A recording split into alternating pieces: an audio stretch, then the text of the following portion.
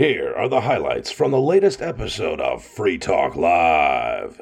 Visit freetalklive.com for the full episode. And with you in the studio tonight, you've got me, Bonnie. Riley. And Nikki.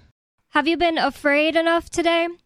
Because if you haven't, you should know that our government, who only exists to help us, allegedly, is warning us of a national security threat. The tyrants, despots, and thieves are warning us of a national security threat. Is it them? Are they warning us of us? Are they warning us of them, finally? Yeah, probably not. Probably not, because they're our saviors. I even got a little annoyed because I don't know who's running the Free State Project's Twitter right now, but they tweeted the other day, like, politicians are our servants, not our masters, and we need them to remember that. And I just commented, ew, I don't want them to be either one. They're parasites.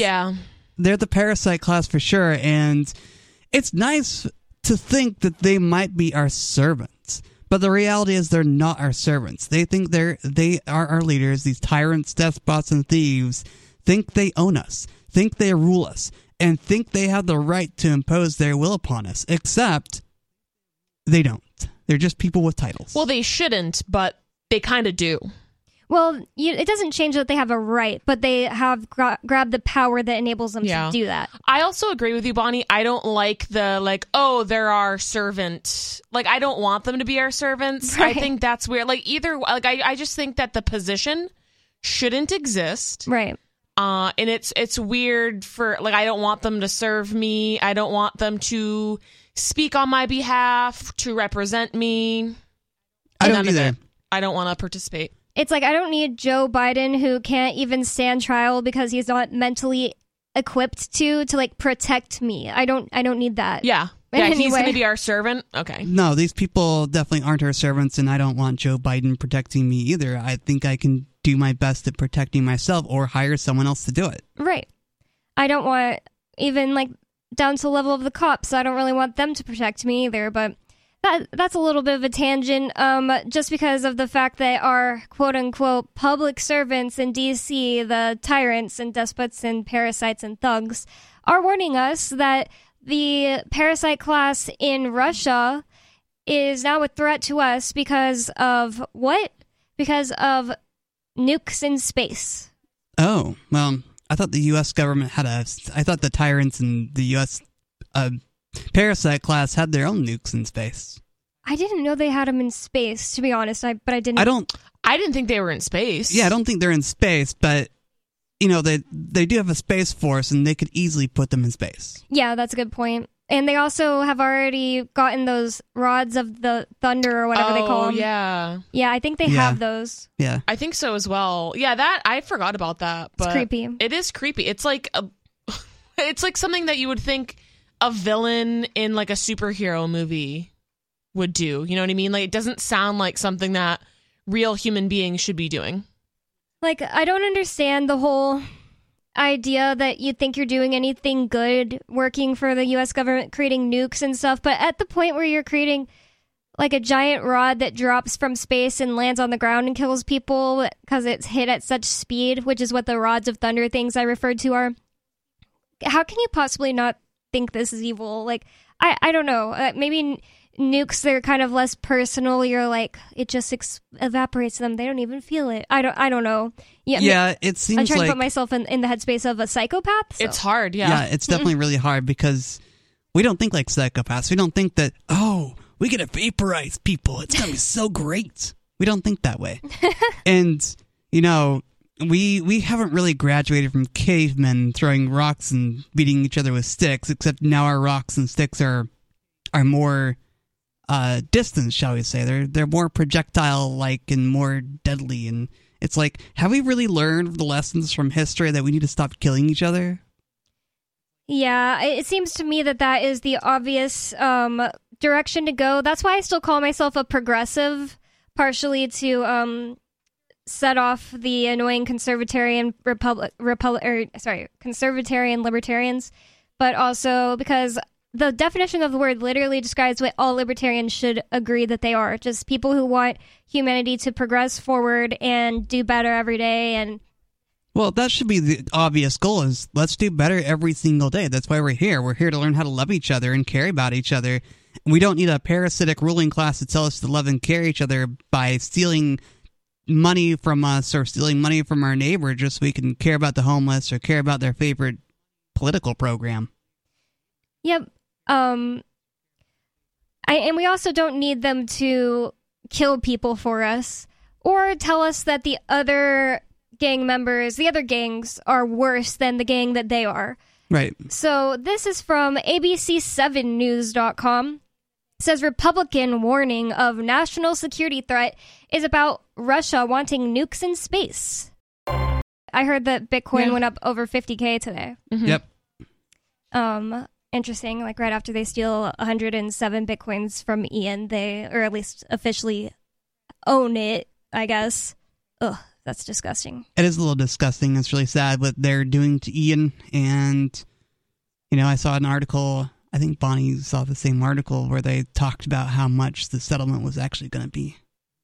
Oh, do you mean how much he is being ordered to give to the quote-unquote victims in the case? The quote-unquote victims. Yeah, so they're taking way more than this in general because they're taking a cut for themselves, of course, that's way bigger than any quote-unquote vulnerable victim is. Why do they have to take a cut instead of giving everything to the quote-unquote victims? Right. That makes no Because sense. that's the whole point. That's what they wanted.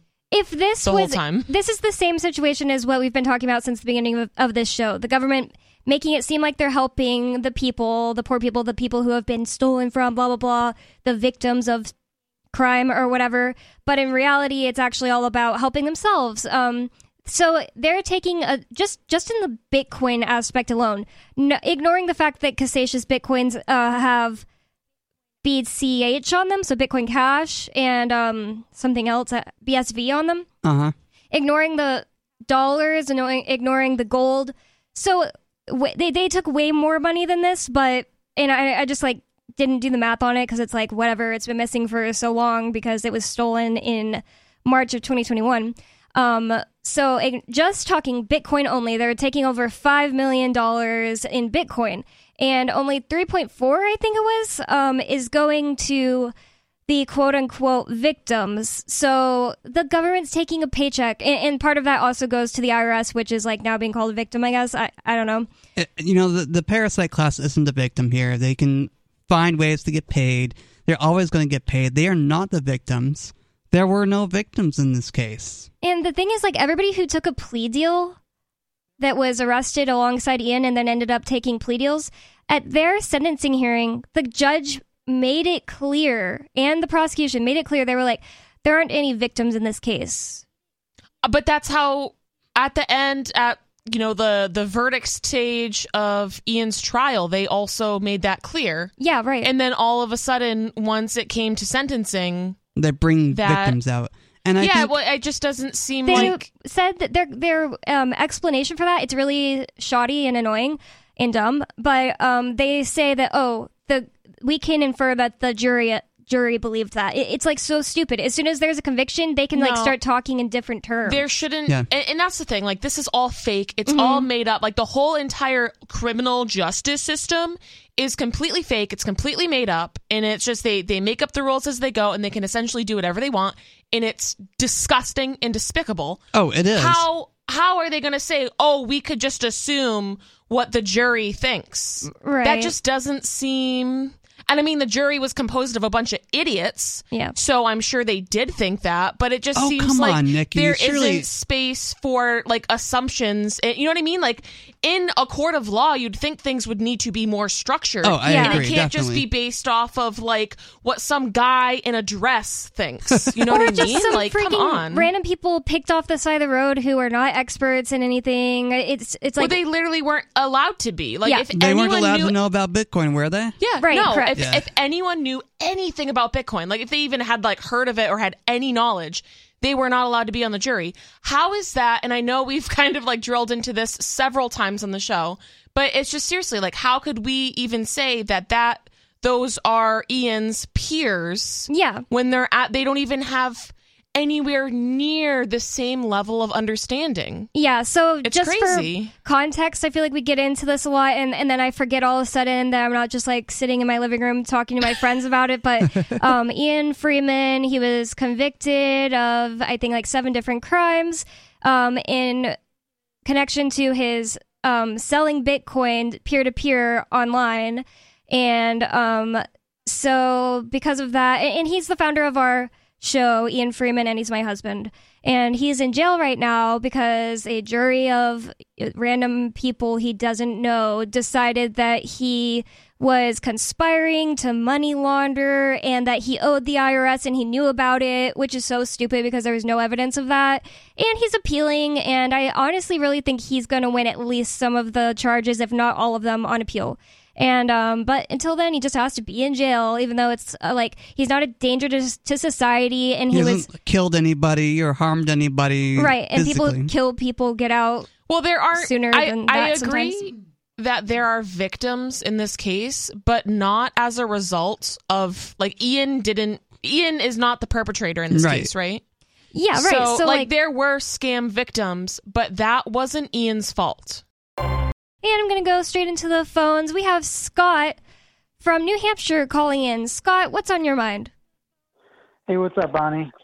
Hey. Not much. I was just calling in, seeing if you wanted to talk about Milei or any other topics. I definitely want to talk about Milei. So I haven't been able to really follow it. Just been kind of busy this week, but I know that a lot has been going on there. I see it in the group chat that and also I read his really cool statement that he put out since you were last on the show to talk about Milei, because he tried to put this omnibus bill through their Congress, and it passed the first part, like I think the equivalent of their House. Scott will know.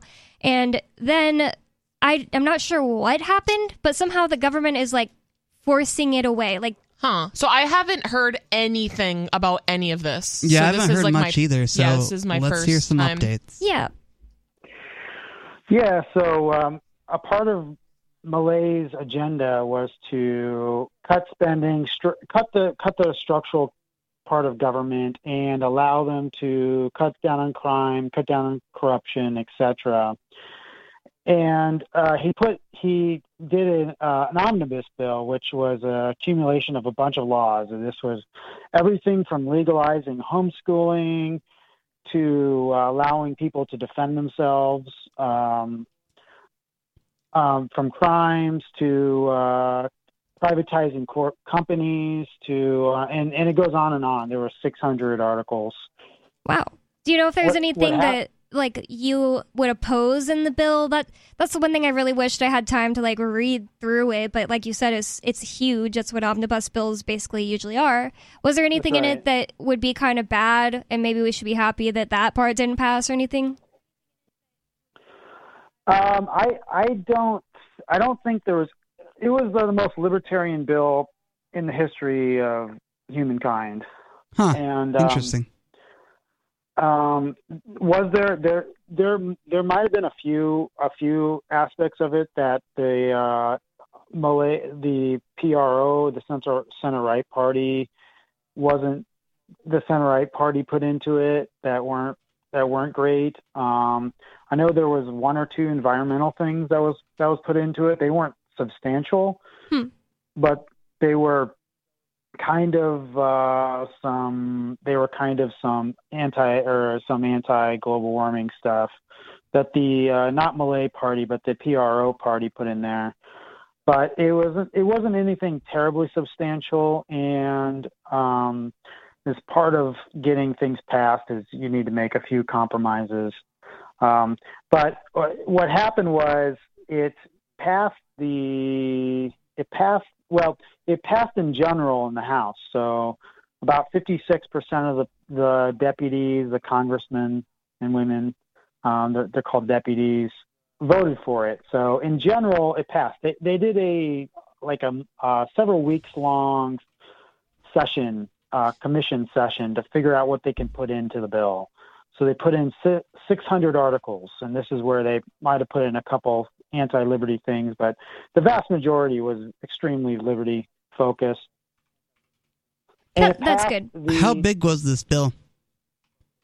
There were 600 articles. Okay. So, which is kind of like 600 laws, 600 things that were going to be changed. That's quite a few. It's quite a bit. I mean, Yeah, is that the size of a majority typical good. omnibus bill? Yeah, omnibus bill in the United States. I mean, the omnibus, they're totally different. The omnibus bills in the United States are just pork projects and spending projects. This had no spending projects. This had government cutting projects. They were going to try to privatize every government business, for example, and criminalize violent crimes and that sort of thing. Most of which that a libertarian would agree with. So it was very different than our bill, and even like I said, homeschooling was something that Milei, believe it or not, Argentina bans homeschooling. Really? That's crazy to me. That is crazy. Yeah, it's quite crazy. So, and that was in it. And Argentina basically bans self-defense. It has to be quote unquote proportional. So if somebody's stealing it from you, basically you can't do anything really against them because they're stealing from you, but they're not violently attacking you. They're just stealing from you. So it really it basically makes people in Argentina sitting ducks to criminals. We can advocate for freedom through government programs or government means all we want, but people's hearts have to change. You have to convince people that liberty is more important than government programs, and that's really hard to do. Cultural changes don't come from the top down; they come from the bottom up, typically. Yeah, that's true. Milei had to develop and grow a whole base of supporters. I'm sure he did. Really, it's exciting. That really spread his message, decentralized message, and they really dominated the social networks. And Milei still pretty much dominates the social networks. Sounds kind of like Ron Paul, like he was getting crazy big on MySpace while the other politicians were not getting talked about on there at all. And like all the young people really loved Ron Paul. They just like really pushed him down. And honestly, I think the voting in the United States is just fake. And they just got rid of, what do you think about this, Scott? I heard that they had just gotten rid of electronic voting like the year that this was like the first election where there was an electronic voting. Do you think that helped it be more honest and helped Javier Milei win? Yes. There was a lot of fraud still, but yes, I think it did help him. I don't know how unreliable electronic voting is. I wouldn't trust it, but yes, they use paper ballots, and he definitely in the general election, there was tons of fraud. There were certain towns at Massa, the Kirchner Peronis got 100% of the vote, which is impossible. Yeah. So I mean, there was a bunch of towns like that, especially in this one of the provinces. So, and the second time around, however, both Milei and his new partners, kind of the center right, all volunteered to be like vote counters. And the amount of fraud went way down, and Milei, he went from 30% to 56%. So, I think that there's some truth to that. I know that I thought that the paper ballots have always been a thing, though. I would have to look into the electronic. I don't see why the Kirchners, if they have power, would try to make an election, and they did have power the last 4 years, would try to make an election more fair. Yeah, that's a good point, right? Yeah, someone doesn't like to have a fair election, obviously, because they got to keep their people in power, and if we let the people really have the power to vote, then we can't have that. There might be a rebellion. I I just I wanted to know what you thought about that, because it's I hear some people talk about how Javier Milei is just a psyop, and that means that basically the government would be doing psychological warfare against the people by tricking them into voting for this guy, and he's going to do change, and then in reality he's just a puppet the whole time. Does that mean that in their opinion Donald Trump is a puppet too? Well, I think that this is libertarians that are saying that, so I'm sure they believe that Trump is also a puppet. I mean, he is. I mean, it's so obvious. Sure. But the thing is, Trump said all these things, and whether you agree with it or not, it doesn't matter. He said he was going to do all those things. He got into office and immediately did not do any of them, and had 4 years and didn't do any of it. And Javier Milei got in and basically immediately started changing things. A lot. Yeah, he got a lot done immediately. Milei figured out that he and his economics minister figured out that they can still do his economic program without the basis law. And what they're doing is just cutting spending to an extreme degree, more than any probably government has done before. Wow. Unless sometimes they're cutting spending after a war, sometimes they cut all the military spending. United States has done that, but this is peacetime. And in the first month, they have cut spending from December. For the first month Javier Milei has been in office, he's cut spending 40% of the federal government. Wow, that's actually really good. Crazy. From the previous year, and which is insane. So, people on all the detractors, maybe I shouldn't focus on them so much, but it's just it's good to hear what the other side is saying and then be able to respond to it. Well, all of his detractors, American libertarians that just can't believe this is real, I don't know if maybe some of them really need there to be an enemy so bad that this is giving them some kind of cognitive dissonance. Yeah. But so they keep saying, oh, he's just throwing crumbs to his supporters. 40% from last year is not just crumbs. No, it's really not. I mean, if you were just throwing crumbs, you would do it in small amounts or just be like Donald Trump. Right. No, I mean, the first day he was in office, he cut the ministries from 19 to 9. So he cut 10 ministries. If you recall the Afuera. That was just the first day. Afuera. Wow. The first day he did that. That's and then he cut insane. Another one later on. That's great. Yeah. Yeah, that's really good. And he cut those political appointments by 40% within the first few days. He's fired over 50,000 employees. When he cut those ministries, they eliminated. This is what he said on Italian TV, Milei, which was a great segment. It was hilarious. They eliminated 200,000 social programs, and wow. This is. I mean, they eliminated the subsidies to art. They eliminated all these type of subsidies they give to people to not work, basically. It's all just jobs. It's all just trying to get consolidate political support. Pay people to vote for you, type of stuff. The government paid for the journalist, so they subsidized the journalist. They called it the guidelines, journalists and artists. He cut that within the first week. 50,000 employees. There was just in that. So he, on whatever he could do on his side. He cut all the infrastructure projects. I talked about this last time, which is the source of corruption in Argentina. So with all of this, he was able to cut the budget 40%. And here's what he's doing now.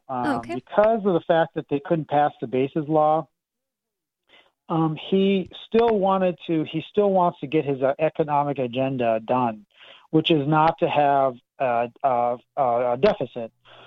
And so Milei is cutting almost all the transfers, all the transfers from the federal government to the provinces. They cut them 98%, which is insane. He cut 98% of the money collected by the federal government to the provinces. It's usually for transportation, and this is just and he threatened to do it, but I don't think any of the governors actually thought he was going to do it. So if they didn't pass the bases law, and he has done that since once the bases law failed, he cut all of the spending to the provinces. Are they retaliating? Are they retaliating in any way? Do they have any way to like somehow veto it? Yeah. So today, the governor of Buenos Aires, which is just a total. We can't cuss on the radio. I'm not gonna cuss, but not a very smart guy. Okay. Very, very stupid individual, but a very corrupt individual. Mm-hmm. He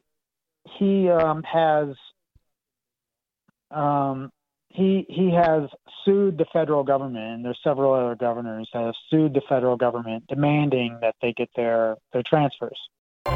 When the economy is so bad that your life is stressful and you have to focus on like how are you going to feed yourself tonight, right? Then that changes your perspective on things, and that's one reason why Javier Milei was elected, and why they seem to be Kirchnerism seems to be a bad word right now in Argentina. That's good. Other question I had was, isn't she, Christina Kirchner, isn't she the one that Madonna sang a song about? Or was that some dead person? She might have been. I don't know. I would have to look into that. I mean, she was popular on the world stage. It's like an older song too, so she might have been more popular back then.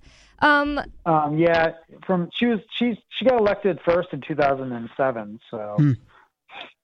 The other thing I was going to say about this whole situation is I think we should read a little bit of this statement from Javier Milei. It's so base that it can bring like tears to your eyes in some parts. And whenever I read it, I thought, okay, well, these are words, so what's he going to do about it? And it sounds to me like what you're saying, as far as him not sending money to the provinces of the, with the governors who are not passing his bills, it sounds like he actually is doing something. It was a bit like, I don't want to say threatening, like he's threatening to hurt someone, but he was kind of giving them like a warning before doing something. And I wasn't sure what he was on about, but I'm going to read a little bit of it. He titled it, and he posted this on like Twitter and probably his other, anywhere else where a president would put out a statement, but I saw it on Twitter. He titled it, Change of Rules. The national government assumed the responsibility of fixing the fundamental problems, so he's talking about himself, like his regime or whatever, that our country suffers from: inflation, insecurity, and the privileges of politicians. We came to propose a model different from the impoverishing model of the last 100 years, and we came to do it for the Argentines, with the truth in one hand and freedom in the other. We did not come here to continue playing the same impoverishing game played by politicians as always. We did not come here to make spurious pacts against the interests of the Argentines, and we are not going to be accomplices in the game of the same old parasites who live at the expense of the Argentines.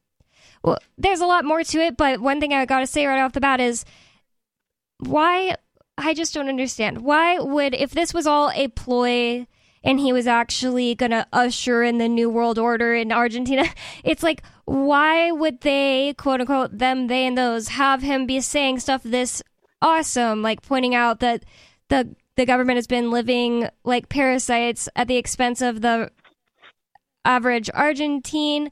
It's just, it doesn't make sense logically. I agree with you, Bonnie. I think the people who say that this is a psyop are generally the types who are always looking for conspiracies around every single corner. Right. Yeah, they like refuse to admit that maybe something is good for once. Yep. Yeah. And it sounded to me like he's like, mad about something. And from what Scott's telling us, it's basically that the government is working so hard against him to let him like get stuff done. Right, Scott? Yeah, they would have just elected Massa. Massa, his whole the opponent to Milei, his solution to inflation was a central bank digital currency. Wow. He wanted to create an Argentinian FBI. He wanted to have mass surveillance. He was the guy that they would have wanted. Milei is the complete opposite, and deregulating takes the power away from the government. If you take the power away from the government, then you can't do all of your one world government stuff. So I just think it was a unique situation in Argentina, or a country that has had crises after crises, and the people were finally just fed up with it. And sometimes I don't think that this quote unquote one world government is omnipresent and controls every election and every country. I just don't believe that. I don't think these people are. I think they do have some political power for sure, but I don't think that they are omnipresent. And I feel like it's almost religious at that point. Do you think that this one world government controls everything? It's almost like your own religion. Hey Daily Digest listeners, this is Riley Blake. I enjoy Free Talk Live, and I know you do too, but finding time to listen to an entire episode isn't always easy, so I produce the Daily Digest. I appreciate those of you who have supported me on Patreon and sent Bitcoin to me to thank me for producing these digests. For those who wish to support me on Patreon, visit patreon.com/crblake86. If you wish to send Bitcoin, visit patreon.com/crblake86 for those details. That's patreon.com/crblake86. Thank you. Honestly, I have been one of those people who thinks, the government is omnipresent. They can do whatever they want. The globalists are everywhere. They're coming to infiltrate every part of society. And the Alex Jones types. Like, the thing is, when in 2011, so however old I was then, I guess 14, I found out about MK Ultra. It was like that's before Stranger Things. So like, I was the only person I knew that knew about it. Like at least my age, and I was reading all kinds of crazy things on the internet about it. MK Ultra is a real thing that happened, where the government took citizens, whether they had signed their lives away with the military or just like taking disabled people like off the streets, and did crazy testing on them, like sleep deprivation, torture, electroshock therapy, just to see what it would do to them, to try to create new personalities in their brains. And if you don't know about that, like, you should know that the United States government has done that, and it's important to know that. They're probably still doing that. Right, and there's like this whole story about how, they totally ended that, But so the thing is, that's always been like a huge fear of mine, like, if I know too much, or if I start talking out, like, the government can just snatch you up and do whatever you want, and then like my house got raided by the FBI. It kind of does feel that way, like. But there is also people that go so far off the deep end that they believe they're like a targeted individual. Maybe they are. I'm not trying to say that none of that is true or anything, but I have always had this feeling like I can either think that the government is like all powerful and they could do whatever they want in this realm, and like evil is winning, or I can just not believe that. Yeah. And it's whenever you have some kind of tangible evidence that is working against that, I think you should resist the urge to be like, that's not possible. The government's too powerful. The government's going to win. And not just the government, but like the evil people in the world. Well, the evil people can't win because love always wins, and they don't love. They want to control. They want to establish dominance over you, and dominance comes from a place of fear. Fear is a place of control. And so love is going to win. Light always tries out darkness. These people will eventually die, and eventually goodness will reign over the earth. That's just my opinion. Are you guys familiar with the work of Byron Katie? No. So she is very interesting. I highly recommend Byron Katie's books. But essentially one of her, like, I guess, principles or philosophies or tools that you can use when you're having, a thought that's troubling, or if you're having like an issue within a relationship with another person, there's a line of questioning that you can use to kind of help you through that to achieve like more peace in your life, essentially, and just more like live more joyfully. Oh, that's really cool. I love Byron Katie, like amazing work. Like I said, I highly recommend even maybe listening to our podcast, reading a book, whatever. But one of the things is the first question would be like, okay, so like your example of like the government's all powerful and they're coming after me, like that doom and gloom thing in regards to like the state and the government. Mm-hmm. The first line of questioning is, do you know that, like, is that true? Like a fact that you know. Yeah, is that true? And then you would say like, yeah, it's true. Do you absolutely, like, unequivocally know that that's true? All right, well, like once you really think about it, no, I don't. And then the next question is, who are you when you think that thought? Who would you be without that thought? Can you think of a stress-free reason to keep thinking that thought? So essentially, like, you know, obviously, like, I think it's important, like a lot of what we do on this show, like in the activism that we do, is to kind of shed light on a lot of like the atrocities that are going on in the world and a lot of the corruption in the government. And I think that knowledge is power. But I think if we become too obsessed with it, like there needs to be a balance. Like we can get on the radio and tell people about it. But I think like, you know, like once I start driving home after we do the show, I try to kind of balance out my thinking. Because I think when we become a little too obsessed with it, like some people do, and get like a little too paranoid, then it's like it's not only like, then it goes from, it's not the government that's ruining your life. It is you. Your line of thinking is making you unhappy. It's making you stressed out. It's making you sick. So it's like, and I know like the government, like for a lot of libertarian anarchist folks, is like, that's an easy scapegoat to be like, well, I mean, obviously like they're doing awful, atrocious things and like committing terrible crimes. Like that is, I would say, a fact. But like there needs to be some balance in our thinking. And I just like that's kind of what I heard you saying, Bonnie. Yeah. I think that's awesome. That's an interesting, a good way to try to stay present and not just like feed into negative thoughts. It's really changed like the work of Byron Katie, and just kind of, and it's like real simple, like 4 questions, and you can kind of like elaborate it on like a little bit. Okay. But for me, like it's really changed my life, even just like in like within like personal relationships in my life, to be able to kind of like analyze things from that perspective has been really, really helpful for me. Alu from, I almost said North America. Right. Technically, right. He is from North America. From New Hampshire. Alu, what's on your mind? The free state of New Hampshire.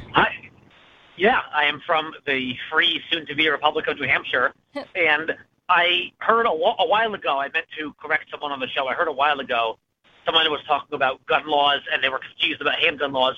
The reason for handguns, so that's pistols and revolvers, the reason why it's a little tougher to buy them in a gun store is any federally licensed gun store, so any gun store that's legal, to sell a handgun, the person has to be 21, not 18, and they have to have an ID of the state that they're currently in. So in New Hampshire, you have to have a New Hampshire ID to buy a handgun. So you have to live here, and you have to be 21. What was the... Sorry, I just want to be able to follow. What was the thing that someone said that was incorrect about the gun laws exactly? I don't think I was on. I forgot. I think it was like 34 trillion shows ago. I wrote it down in my notes to correct Free Talk Live, and so it's from a long time ago, but just to clarify for everyone, it's a federal law. Federal law says you have to be 21 to buy a handgun, and you have to have an ID of the state that you're in to buy that handgun. You have to live there. And again, it's one more thing people don't think about. They think maybe that's a state law, or most people are ignorant of that law, but it's one more thing that people don't realize. It's a federal law, meaning once we do secede, that goes away. And there are so many other things that are federal in nature that we don't realize are federal laws that would go away once we're independent. Speaking of that, there was another thing that I knew you wanted people to bring up. There was a caller who's called in several times now. I don't remember his name, but his question for us was like a big topic of conversation on the show on Thursday. And he basically said he doesn't support secession, and Mark agreed with him because there isn't a plan. And I've neglected to point out that a great resource for learning about the way things could go down in the case of secession is Alu's book, Articles of Secession by Alu Axelman. Or is it under Elliot Axelman? Like, should I say that? Yes, both. On Amazon, it's officially Elliot Alu Axelman. Oh, okay. Okay. I hadn't really thought about that. So it's on Amazon, paperback, ebook, and audiobook on Audible, narrated by the great Adrian Besson, who did the Free Ross Railroaded series. He's a tremendous, super serious professional narrator. Oh, wow. Nice. That's really cool. And he's a voluntarist. Yep. Nice. So he's really, really good. He narrated the audiobook, so no one has any excuse. It's super short, super cheap, and it's pretty much available for free in a few different articles, like every chapter is an article on libertyblocks.com.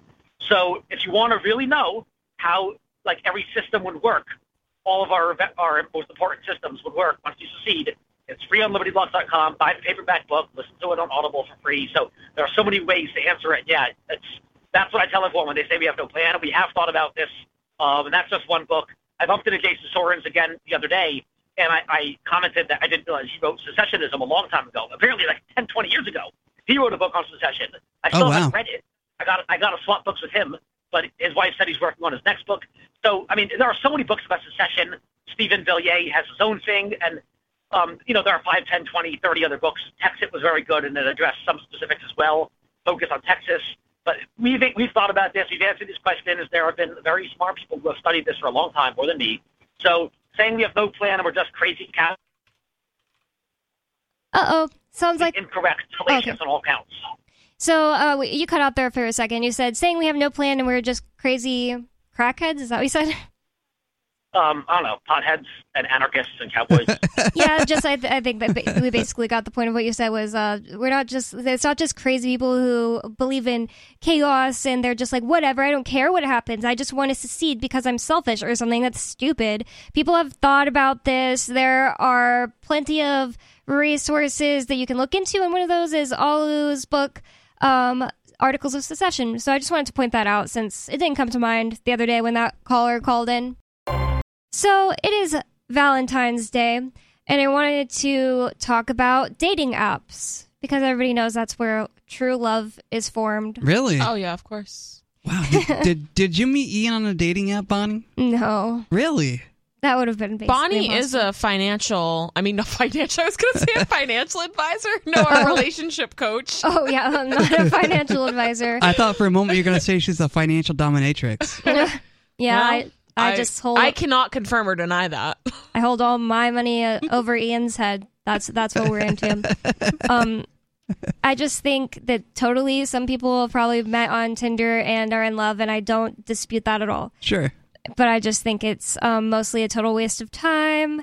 Well, I think that's maybe not what Tinder's for most of the time. Yeah, but there's right? also like Hinge is like expressly for relationships. Or Bumble. I think that's another like more vanilla one. Yeah. Like actually trying to find relationships. And then there's like the ones that are kind of for like older people. Yeah, like Match.com. Yeah, like the internet, not cell phone based ones. Yeah. Yep, and it's like I can't judge anyone for using them. I've gotten on them. There's been times in my life where I was just like bored, and especially when I lived in the middle of nowhere, it's like you don't just like easily run into men your age when you live in a town of 150 people in the middle of the desert. So the only problem is like every time I'd like be like, I'm going to see if there's someone out there I want to talk to on Tinder. It's like 99% of the people weren't even somebody I would like just by looks alone or like their bio or whatever. We're just like kind of like the lowest common denominator type people. Like I would always skip so many of them. And then like the rest of the people, they just are weird on there. I don't know. Like Utah is like the middle of nowhere. Utah is a terrible place to like judge all of it off of. Yeah, definitely the middle of nowhere Utah is kind of different than a city or anywhere else in the United States. But then even in when I lived in San Antonio, like no, it's just like not a normal place. I can't say like that. I'm not trying to judge anyone. I just can't say that like the average person is going to have very good luck on these sites. That's all I'm saying. Also, the thing to remember is the dating sites are rigged in such a way that 10%, well, the top 10% of men are going to be chased by the majority of the women. I don't know if that's rigged though, because it's just like there are so many men I was skipping, like 100 to like one that I was like, Okay. not even thinking is hot, but he was like, they're like not as disgusting as the rest. I hate to say it. Maybe it's not just looks either. Yeah, it's just like flooded with men, maybe. Because maybe that's probably what it is. Because I've heard the thing Riley's talking about, but I think it's not the like actual app that's doing it. Okay. I think that's just like the market. Yeah, Right, exactly. I guess that would make more sense. I mean, here Bonnie's talking about all the people she's swiping left on or whatever, skipping past, and I guess that the people who are being ignored, the algorithm is saying, oh, well, we don't want to show these people anymore because... That makes a lot of sense. Yeah. That's probably what it is. That's probably why people have said that before. I've heard Jay Nunes talked about that on the show before, too. I just think that, well, the other thing is, like, honestly, I kind of do have high standards, and it's not really about looks. Like, honestly, I consider myself a person who thinks about looks in men less than, like, the other girls around me. Like, I've never had, like, a celebrity male crush, really. Yeah. Like, I don't just go, like, oh, he's hot. It's like, there are so many more important aspects to me, like in their personality and stuff. And the thing with me is, like, any little thing would give me the ick so easily. Like, I'd be like, I don't like that brand of clothes. Ew. I don't like... Tough crowd, yeah. Yeah, like my friend who was gay, he would watch me and be like, you're skipping so many hot guys. And it's like, okay, but he also, like, did this or that, or he's, like, in the military or just something, like, any little thing could, like... You don't want a man in a uniform to tell you what to do? No, well... Not that one. Yeah. Not that uniform. Maybe a firefighter. Maybe Ian should dress as a firefighter. Oh my god. I don't know why it's so embarrassing. But yeah, like I feel like there are definitely people who, it's not like I'm saying they just have low standards, but they care more about like looks. I don't know. And I think, yeah, I guess everybody has their thing that they care about or the thing that attracts them, right? Like I had so many friends who would date like complete losers who were like jerks to them. I'm like, this guy has no money, doesn't have, you know, like he's completely taking advantage of you. But like what, like where is the appeal? And I think we just all have our type, I guess. And sometimes it's really confusing when I see like couples and I'm like, this guy sucks. Like, what are you doing with this guy? Right. I totally agree. There are definitely some people I know that are in relationships that I don't understand. They're probably like, well, he's hot. Or he's good in bed. Like something that is like, you know what I mean? Like, yeah. Like it's like maybe not being abusive is like more important than how hot somebody is. I think I mean, sometimes hot people can be abusive or manipulative or a little weird. And I think it goes back kind of to like the discussion we were having in the last segment about like just like when you're like living unconsciously through patterns that you're programmed when you're a child, whether it's your parents were in an abusive relationship or just the community you're around, like everything that affected you when you're in the theta brainwave stage at like 0 to 6 years old could definitely influence who you think you deserve to be around or just who you attract or who is attracted to you. So this is from Reuters. Reuters.com. It says Tinder and other match dating apps encourage compulsive use, lawsuit claims. Lawsuit? I know. It's like, why is that suable? Why should anyone be able to be sued for, this encourages compulsive behavior? Well, no. Yeah. It's just exacerbating compulsive behavior. Yeah, that's actually a good point, Riley. And I think, like, my compulsive behavior is, like, that's my problem. Right. Yeah. Why is that Tinder's problem? Yeah, and it's like anything that people like can be used compulsively. Like, are people suing marijuana companies because that's used compulsively? Like, that's just the first thing came to mind. Soda, you know. Sugar companies. Right. You know, or donut shops or coffee shops or things like that. Are they being sued because people drink coffee compulsively to stay awake in the morning? Right, and in the afternoon and for me. Sarah, have you ever used a dating app on your phone? You know what? I'm just off the market. I don't do hardly nothing on the computers, but I see. I hear that people are crazy about that, meeting people on the computer. Huh. So you don't want to meet someone through the computer? Well, I don't want to meet anybody because I'm living with Raymond. That's enough headache for me to. I don't need anything else. Yeah, I see him. She's not ready to mingle. I just wanted to know if you ever did use one, like, and if you had any success with it. No, I never did. But You know what's funny? My sister met her husband on the computer, and then they hit it off, and they're still together. It's amazing. Nice. That is pretty amazing. Do you know if it was like Match.com or something else?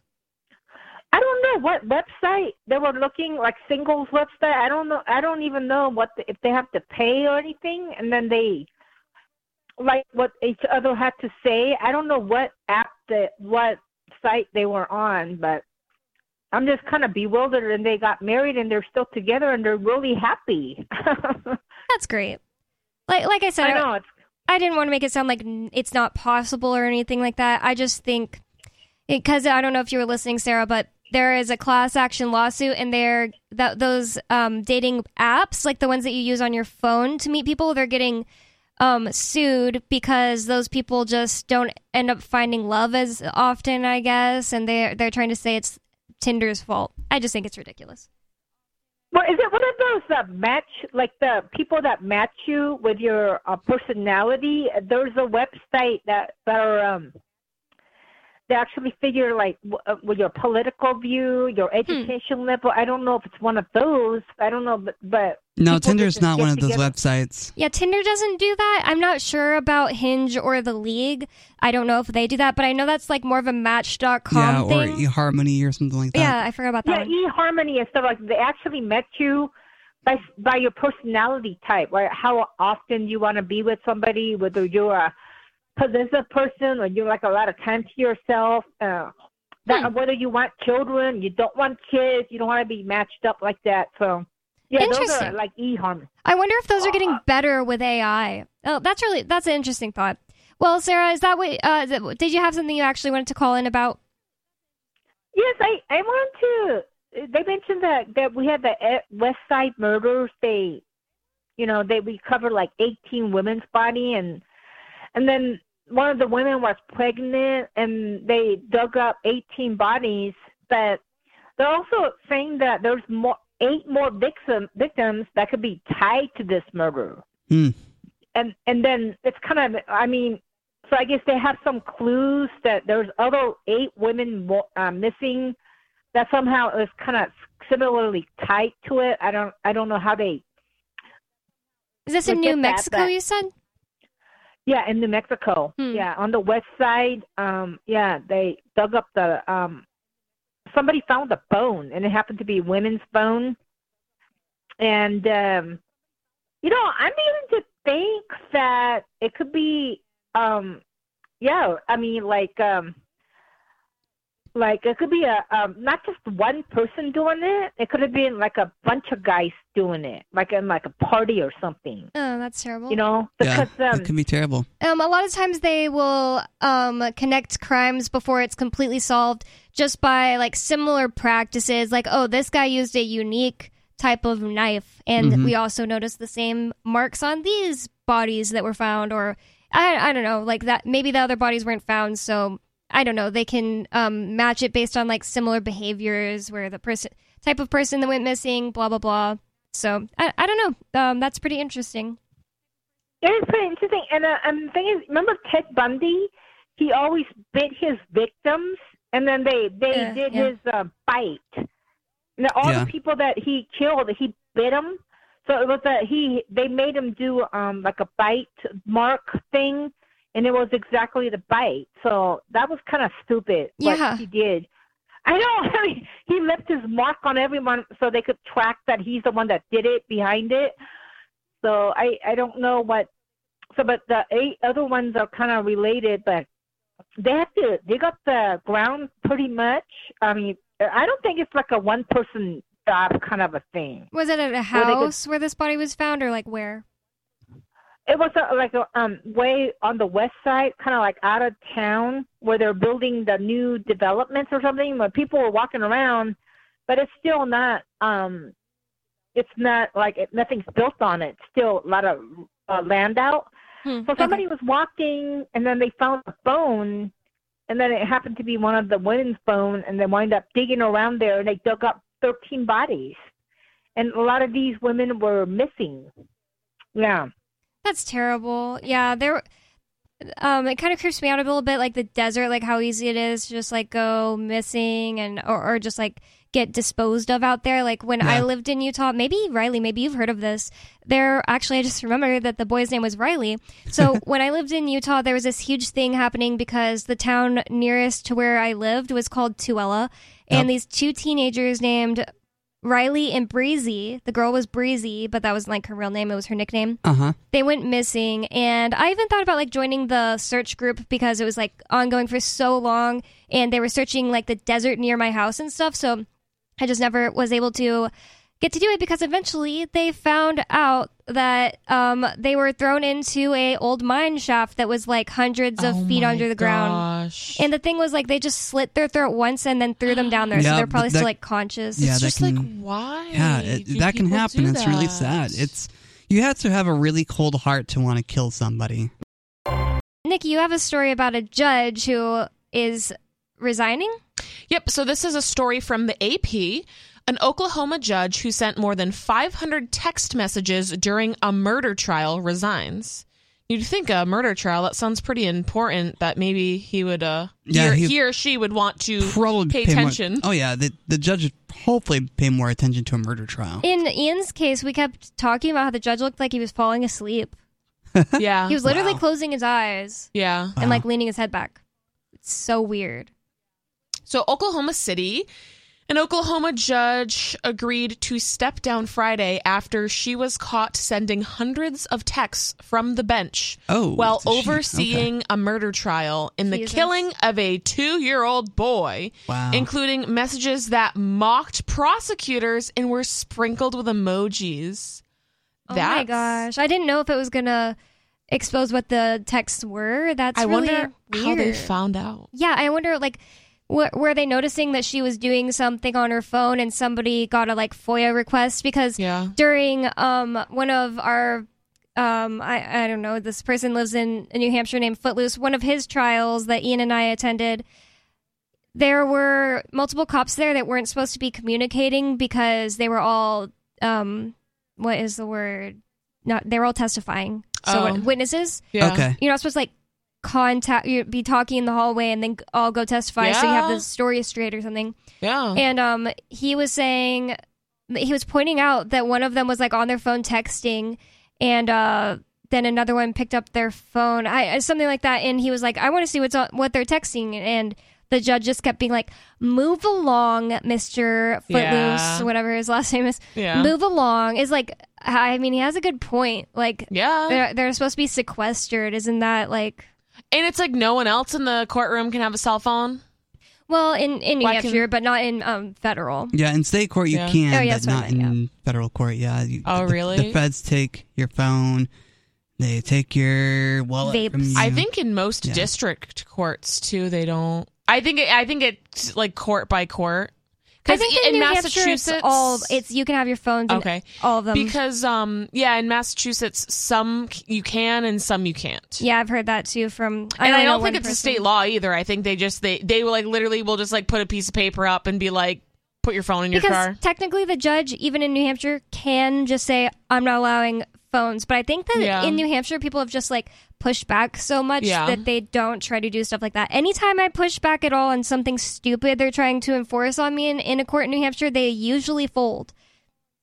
Yeah, it's probably not worth it for them. Mm-hmm. But going back to this story, District Judge Tracy Soderstrom also agreed to not seek judicial office again in Oklahoma under a proposed settlement agreement filed with the Oklahoma court on the judiciary. She had faced removal from the bench over accusations that included gross neglect of duty, oppression in office, lack of proper temperament, and failure to supervise her office. Wow. I wonder if that's all in regards to the text message thing, or if this is like part of a bigger case. Yeah, like we're doing this all the time. And the text message thing was just like their clickbait title, maybe. I guess we'll find out. I promise to uphold so this is a quote from Tracy. I promise to uphold the Constitution in a fair, even-handed, and efficient manner. Soderstrom said in resignation letter given to local media. I believe that I have done so. However, being human, I have also faltered. Oklahoma Supreme Court Chief Justice John Kane recommended Soderstrom be removed following an investigation that found she mocked prosecutors, laughed at the bailiff's comment about a prosecutor's genitals. What? I'm wondering, what kind of courthouse is this? Yeah, was that part of the trial, or was this just in a private conversation? Oh, yeah, maybe the bailiff texted her about the prosecutor's genitals? Yeah, because I'm like, that'd be weird if they just said that in court. Yeah, that would be a little weird, yeah. So she also praised the defense attorney and called the prosecutor's key witness a liar during the murder trial of Christian Tyler Martzall. You just heard highlights from the latest episode of Free Talk Live. You can download full episodes, subscribe to our podcast, listen live, and more, all for free at freetalklive.com.